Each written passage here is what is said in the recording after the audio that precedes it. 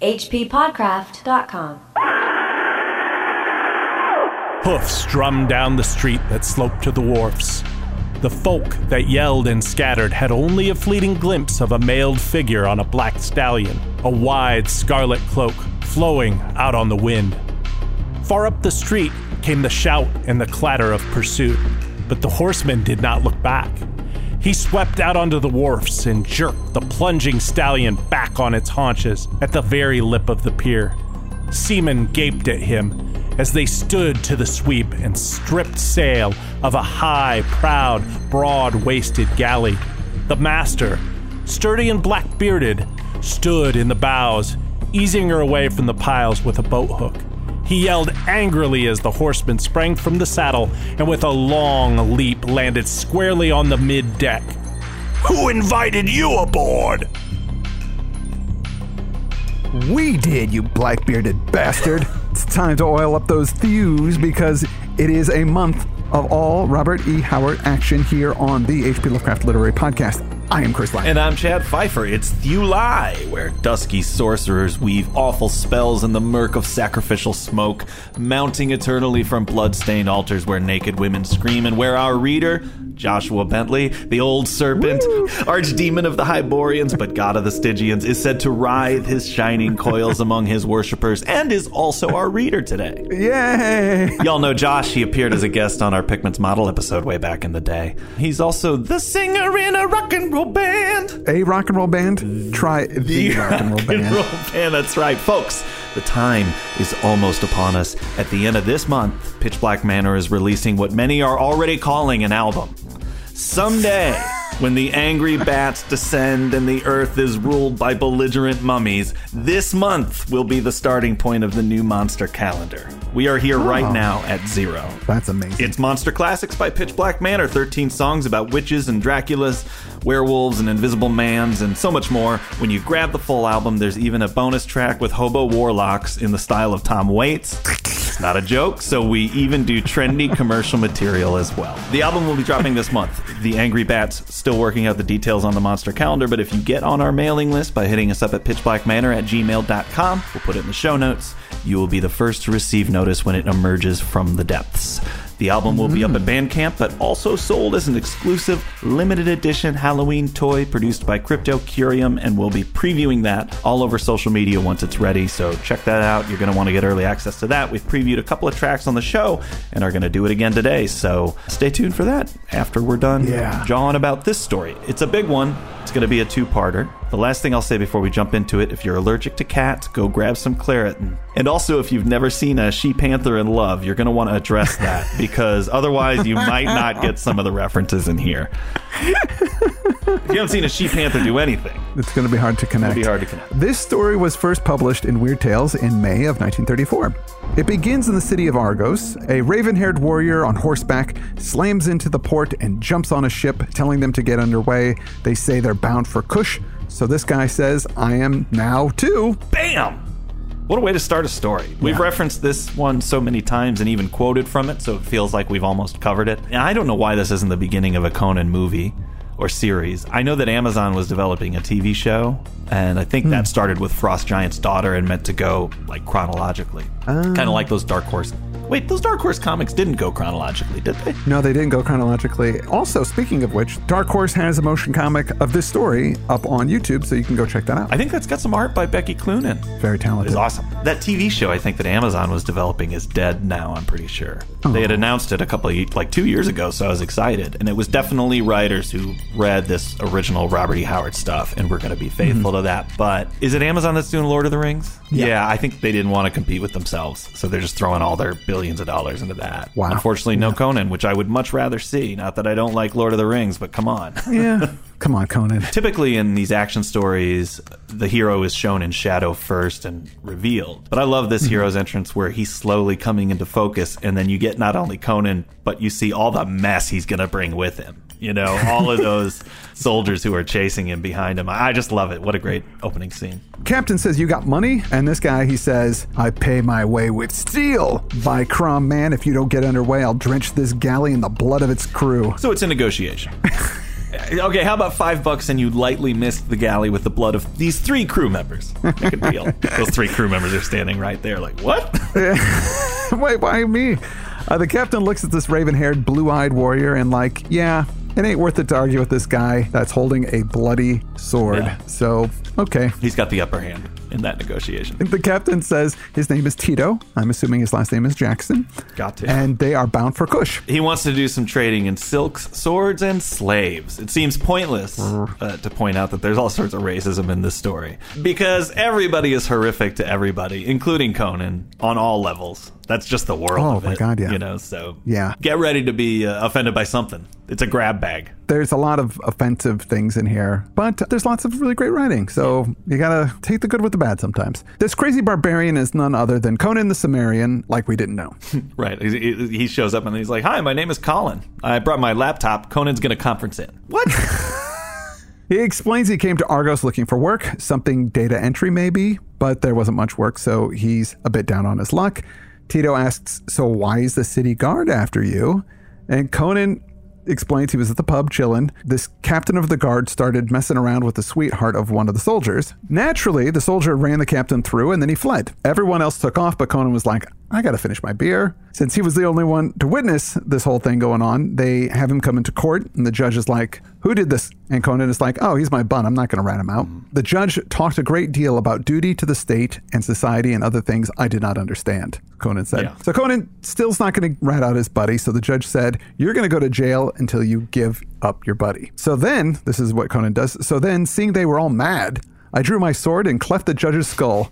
Then I cut my way out of the court, and seeing the high constable's stallion tied nearby, I ran for the wharfs, where I thought to find a ship for foreign ports. Which you did. Conan just was like, oh, you guys are on this whole other societal framework. Yeah. I don't go by that. That's not my thing.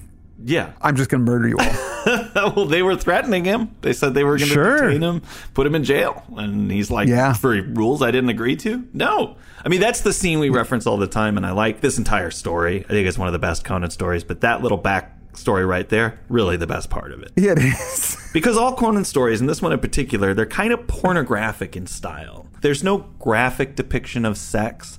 It's just that everybody's impossibly dimensioned. The whole world is kind of swollen, you know, and the decision-making is questionable, just like porn. So this one, like the best pornography, though, has little moments of truth. Who hasn't been dealing with some health insurance rep or bureaucrat and just wanted to cleave their skull? I don't even know what you're talking about.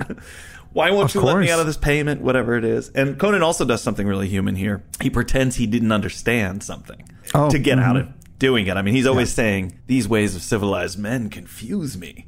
You know, and here he says, it was all crazy talk. I didn't know what to do with it, so I just had to murder them.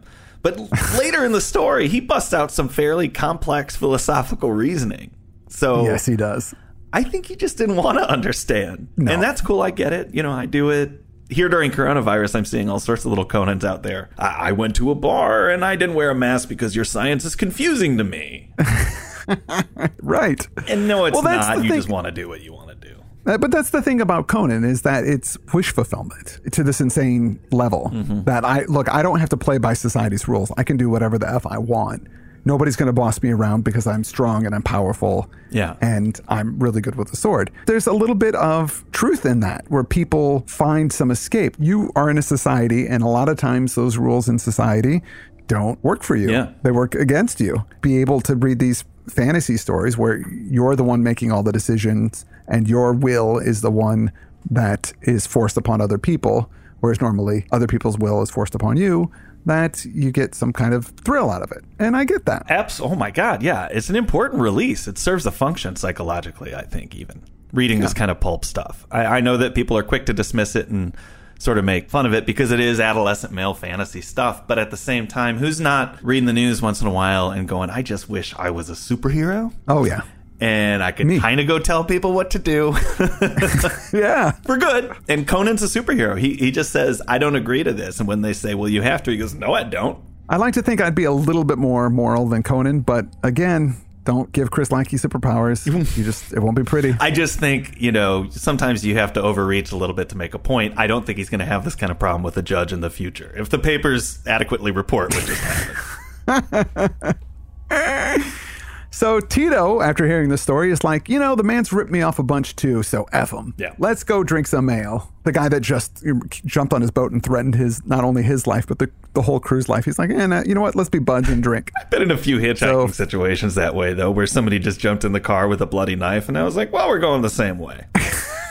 I never get any good scratchers from that convenience store anyway. So Tito's ship is called the Argus, not to be confused with Argos, which is the city. It's the same word, though. Argos is Greek and Argus is the Latin. So confusing. Argus built the ship that the Argonauts sailed on. Yes. And Argus is also a giant monster in Greek myth. He's got 100 eyes, and I think that's why newspapers use Argus a lot. It means all seeing. Because it's all seeing, yes. So it gives it some description of the ship, but my brain just tunes out this stuff, this boat stuff.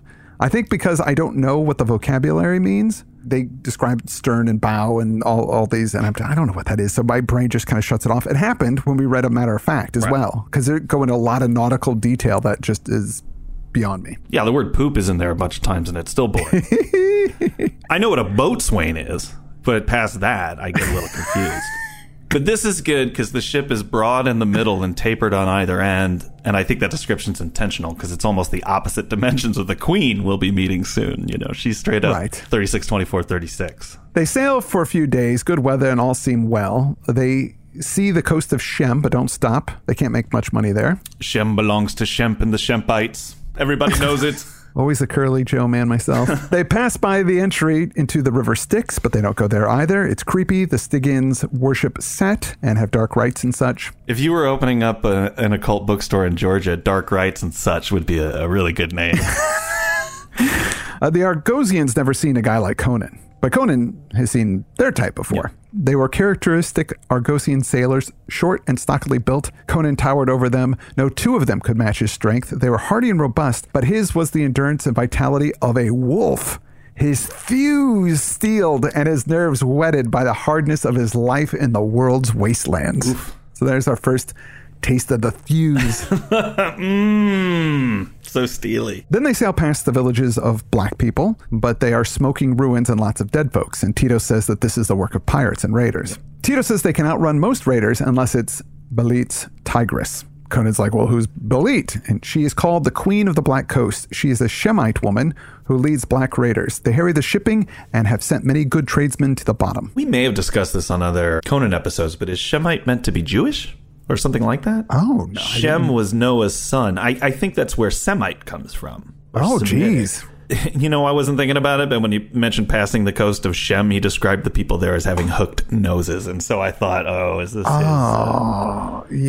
Well, yeah, but, at least Belit is a Shemite. Oh, wait. Oh, my God, this is just occurring to me. Her fatal flaw is greed and... oh, man. That just snuck up on me. No. Because that happens later. The story's terrible. Yep. Sweet. Like I said, it's a grab bag. Oh, geez. Okay. Well, let's continue. Well, who doesn't love a discovery live on the air? So at sunrise the next morning, the Argus is attacked, and it's the Tigris, Belit's ship. They try to make for shore, but this thing has got lots of power. 40 oars on each side. They can't outrun her, and Conan says, give me a bow. It's not my idea of a manly weapon, but I learned archery among the Hyrcanians, and it will go hard if I can't feather a man or so on yonder deck. He's talking about shooting arrows, right? Not feathering hair.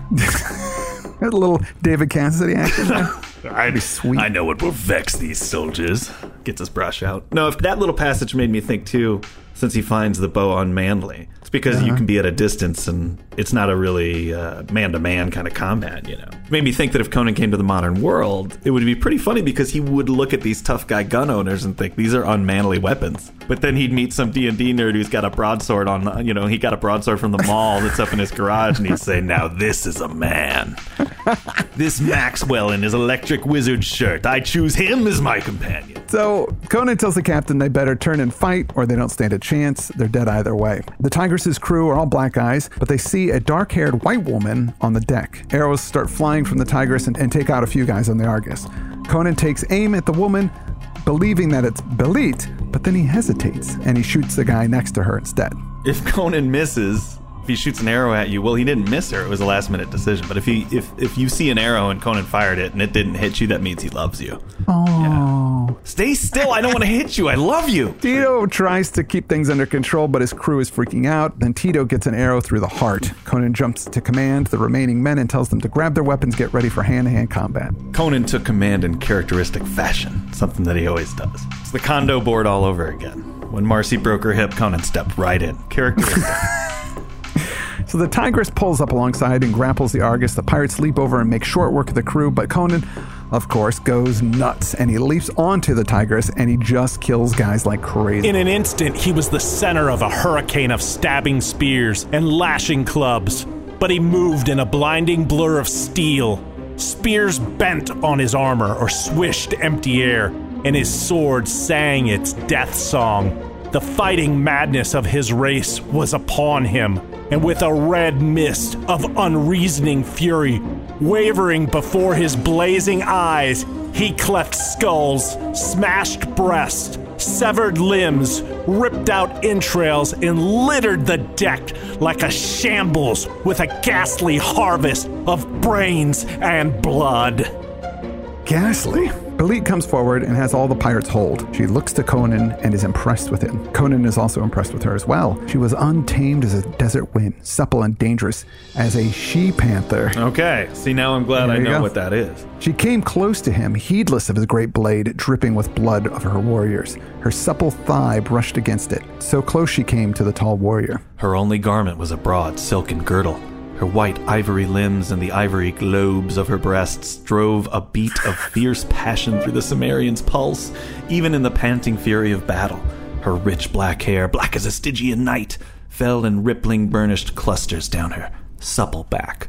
Howard knows how to sell a magazine. I read all this high adventure stuff when I was young, and long idealized passages about sexy warrior women were okay by me. Actually, there were a couple of drive-bys up there that we didn't mention. There were all the naked women getting sacrificed. I did read that bit at the top, but they also passed, at one point they passed a castellated point of land, and naked dusky women with great red blossoms in their hair stood and called to his sailors and posed and postured brazen. A little siren song thing they managed to afford. Yes. Short form works for me too. Thought that was good. In all fairness, the men are all naked in this story too. Everybody's naked. When Belit shows up, it seems like she's not wearing anything, but she's actually overdressed when compared to everybody else. And you know one thing I love about Conan? He's usually dressed the way that they dress female superheroes. He's got a helmet and a cape, but somehow his chest is sticking out, you know? Yeah. Why is that? Yeah, it's ridiculous. I think Fabio would have made a pretty good Conan if Schwarzenegger hadn't been available. True. You know, and he's tough too. Did you ever... You remember when he murdered a goose on a roller coaster? I do, yeah. Just headbutted to death. So she asks where he's from, and he says Argos, but she's like, you're no soft Hyborian. And he's like, oh, nah, I'm Cimmerian. You are fierce and hard as a gray wolf. Those eyes were never dimmed by city lights. Those thews were never softened by life amid marble walls. I gotta say, I've never heard or read thews in any other work of fiction, or anywhere really, except in Conan stories. No. It's not a word that's never really used, but man, Howard uses them like crazy. Yeah. He loves thews. I think Emily Dickinson leaned on it pretty heavily in her poetry. But otherwise, yeah, I think you're right. Belit says, I am Belit, queen of the Black Coast. O tiger of the north, you are cold as the snowy mountains which bred you. Take me and crush me with your fierce love. Go with me to the ends of the earth and the ends of the sea. I am a queen by fire and steel and slaughter.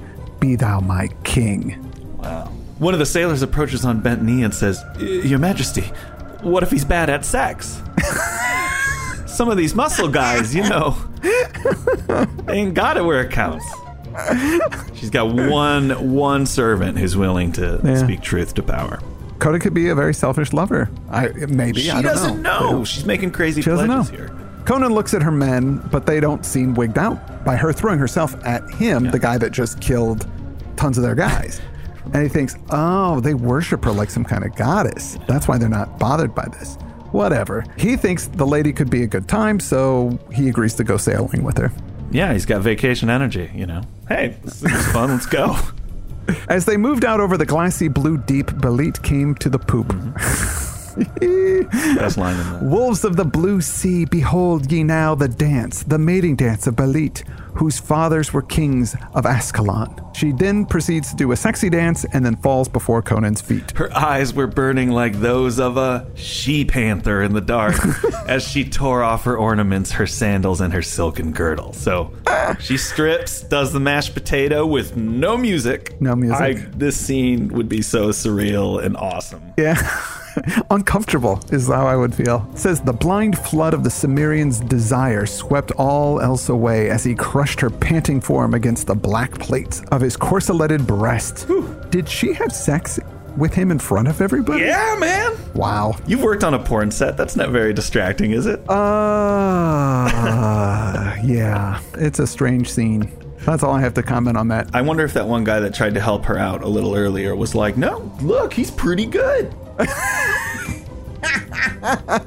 I'm glad this happened. You know, maybe I was too quick to judge this love. I was telling her to slow her roll, but check that out. Yeah. It's not selfish at all. We get into chapter 2, The Black Lotus. Some time passes and Conan is a pirate now. Just a free spirit, really. He's a really big hit on the piracy charts. People know of Belit and her white warrior with fierce blue eyes. They're scared of them. So one day they come to the mouth of the river Zarkeba. Belit tells him it's death. There are lots of dangerous animals and everyone who goes down that river never comes back. Except this one time, a galley came floating down the dark waters, its deck bloodstained and deserted. Only one man was on board and he was mad and died gibbering. The cargo was intact, but the crew had vanished into silence and mystery. This was Dracula's first attempt to come to England, but the lawyer he hired was not good. Wound up south of Kush, in the world of Conan even. Don't know how that happened. Yeah, that's a long way off, of course. Belit thinks that there's a lost city up that river that has some kick-ass treasure. She thinks they should go. Conan is like, okay, whatever, sure. It mattered little to him where they sailed or whom they fought, as long as they sailed and fought. He found the life good. Not a lot of empathy, this Conan. Yeah, at least not a lot of greed either. He's pretty good at keeping things simple. Yeah. I really like Howard's ability to get into this alien mindset of Conan, or of anybody. Mm-hmm. You know, when we think about history, it's often really the exploration of an alien culture as much as it is our heritage. You know, despite all these little human connections we find, the Romans, say, just had a wholly different view of the world that defies what we see as common logic or empathy or anything like that. Yeah. You know? Yeah. Slavery of all sorts of people's just commonplace, leaving infants out to be exposed if it was an unwanted child, just all sorts of sexuality and conventions around that. Totally different. It's similar here. You know, you'll relate to Conan. He killed that judge ostensibly because he was standing up for a friend. So, okay, I can get that. But then he made friends with these sailors that basically rescued him. And when Belit came and murdered them all, he was like, hey, I think they have more stuff in the hull if you want it. You know, he just didn't care at all. No. And he has no regret about that at all either, which is fine. That's who Conan is. But it's an alien mindset. It's very alien. I mean, what was Conan going to do if he held a grudge? I mean, all the guys on that ship were dead already. Yeah. It's like he just kind of rolls with it. He does. He's almost like a dog in the way that he doesn't hold a grudge or That's just true. kind of lets things just move on and, well, okay, this is working now, so I'll stick with this. As they went up the muddy river, they didn't see any animals. Nothing came out to drink the water, but they hear some inhuman cry, and Belit thinks it's an ape, adding that the souls of evil men were imprisoned in these man-like animals as punishment for past crimes. And Conan thinks back to the time he saw an ape in a cage. It was just like this sad creature. Yeah. So he thinks her theory about trapped souls is just... That's where you know that Belit isn't jealous, because there's no way Conan went to the zoo on his own. That was definitely a date. So the sun sets and the moon rises. Belit asks Conan if he's afraid, and he says, She asks if he fears the gods, and he says, I would not tread on their shadow. Some gods are strong to harm, others to aid. At least so say their priests. Mitra of the Hyborians must be a strong god because his people have builded their cities over the world. But even the Hyborians fear Set, and Bel, god of thieves, is a good god. When I was a thief in Zamora, I learned of him. She asks him about the gods of his people. Now, I've said it before and I'll say it again. I can get behind Conan's religion. He says their chief is Crom. He dwells on a great mountain. What used to call on him? Little he cares if men live or die. Better to be silent than call his attention to you. He will send you dooms, not fortune. He is grim and loveless, but at birth he breathes power to strive and slay into a man's soul. What else shall men ask of the gods? Fair enough. It's true. Yeah. She asks him about the afterlife, and he says, "There is no hope here or hereafter in the cult of my people. In this world, men struggle and suffer vainly, finding pleasure only in the bright madness of battle. Dying, their souls enter a gray, misty realm of clouds and icy winds to wander cheerlessly throughout eternity." Kind of sounds about right. Man, that is a rough worldview. It's not even that there is no afterlife. Yeah. Because that's not so bad, because you just cease to exist, so you don't know you're dead. Right. Not a big deal. But here is you just kind of wander around in a cold world This for gray, eternity. misty realm. It's kind of like being in a gap or something, just forever. She then asks him, "What do you believe?" He shrugged his shoulders. "I have known many gods. He who denies them is as blind as he who trusts them too deeply. I seek not beyond death. It may be the blackness averred by the Numidian skeptics, or Cram's realm of ice and cloud, or the snowy plains and vaulted halls of Nordheimer's Valhalla. I know not, nor do I care. Let me live deep while I live. Let me know the rich juices of red meat and stinging wine on my palate, the hot embrace of white arms, the mad exultation of battle when the blue blades flame and crimson, and I am content. Let teachers and priests and philosophers brood over questions of reality and illusion. I know this: if life is illusion, then I am no less an illusion, and being thus, the illusion is real to me. I live. I burn with life. I love. I slay and am content. I'm looking forward to the film adaptation of Conan's book, Live, Love, Slay. I am too. Gonna be a good one. Yeah. Ah, delicious. Well, we've quoted that before, and it is my favorite part of the story, other than him murdering the judge. I was texting with Bentley about this as he was, preparing for the read, and he texted me and said, "Conan is an existence precedes essence kind of guy," which is a very casual reference to the work of Kierkegaard and Sartre, which I think demonstrates that both Conan and Josh are quite a bit smarter than they're letting on. Yeah. Josh is going to hear that and go, "Oh, thanks. Wait a minute." He also texted, "Conan would hate Plato," which I think is a reference to the philosopher Plato. What other Plato is there? Could have meant that he didn't like Dana Plato as an actress. Who doesn't like Dana Plato, though? Obviously, it was the philosopher. Obviously, it was Come the on. philosopher. That's true. Belize says that there is life after death. She knows it. But then she decides to get sexy with him. She rose lithely to her knees and caught him in a pantherish embrace. Which, in my world, usually leads to the emergency room, if not the grave, but he's dealing with it. This is important. She says, "My love is stronger than any death. I have lain in your arms, panting with the violence of our love. You have held and crushed and conquered me. Were I still in death and you fighting for life, I would come back from the abyss to aid you." She pledges her undying love to him, but then they hear a scream. One of the crew has been entangled by a giant snake. So Conan jumps up, cuts it almost in half, and then the snake and the guy drop into the water, and then they both just sink. And just as hastily as that whole scene happened, we're going to have to put a pin in it for this week. We are. We're at a good spot to stop. We will be back next week with more Queen of the Black Coast, and I know that we'll have some patrons on board with us, hopefully. Yes, let me thank a few of them right now. Bob Sharp, thank you. Landon Douglas Smith, thank you. Aaron C. Remick, thank you very much. I want to thank Jenny. Stephanie Bowker, thank you. Dagfinn Hobeck, thank you so much. Thank you, Joshua Downing. Tony Lindberg, thank you. Thank you, Peter Garrick. And finally, thank you, Michael Cthulhu. How odd that he would like this show with that last name, but... I know, very strange. Sometimes fate connects people. Yeah. And of course, I want to thank our reader, Joshua Bentley. He'll be back with us next week, and right now, you're going to hear him and me and Lyle Erickson rocking balls and breaking hearts. Thanks for tuning in, folks. We will leave you with this track from our forthcoming album, Monster Classics. Ladies and gentlemen, it's Pitch Black Manor with Just Another Werewolf Love Song.